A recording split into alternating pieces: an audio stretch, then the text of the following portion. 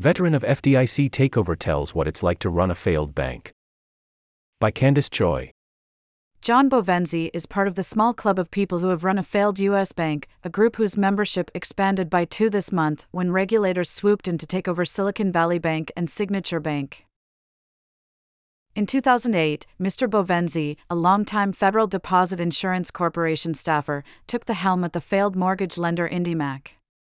What he discovered, and what likely faces executives running the latest failed banks: deposits flood out, but few come in. The employees who haven't left are looking for other jobs. It is possible some of the remaining higher-ups are responsible for what went wrong, and might even be questioned by law enforcement officials.